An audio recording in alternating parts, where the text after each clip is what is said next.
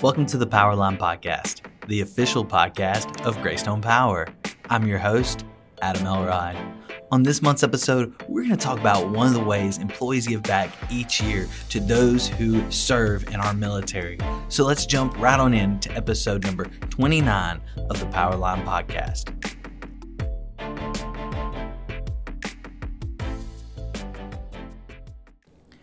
Greystone employees give back in a multitude of ways. One of those is through our Greystone Gives program, in which each employee has 8 hours that they can donate every year to an approved nonprofit organization.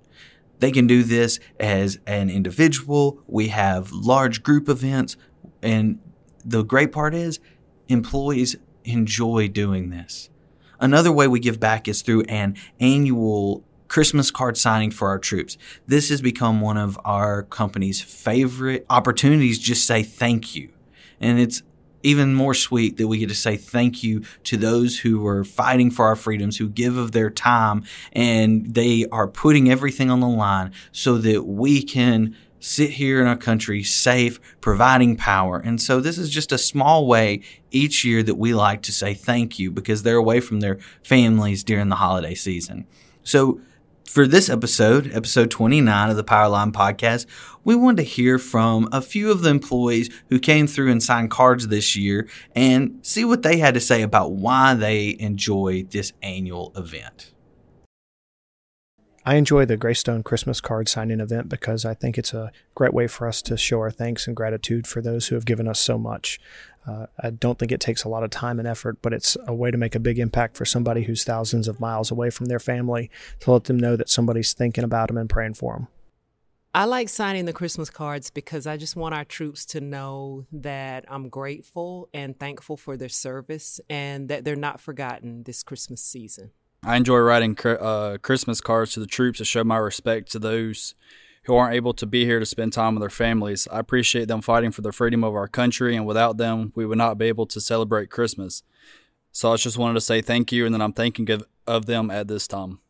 I am so grateful for all the sacrifices that our troops have made to protect our country, and I hope that they have a wonderful Christmas. I enjoy signing the Christmas cards for our troops because they're away from their families during the holidays and for all the sacrifices they make for our country to keep it safe. I think I enjoy signing the Christmas cards because I like paying the respects to the sacrifices that people have made and the small things they don't get that we're used to back home. I like writing holiday cards for our troops in hopes that they can bring even one smile on a soldier's face. It's the least I can do for all they sacrifice to keep us safe and protect our freedoms. I appreciate the service of our men and women in uniform, especially during this time of the year when they're away from their families. And so the opportunity just to send them a card, something to let them know we're thinking about them, is something I always look forward to doing. I hope you enjoyed this episode of the Powerline Podcast, learning all about this annual event, hearing from our employees, and why they enjoy sending Christmas cards to the troops.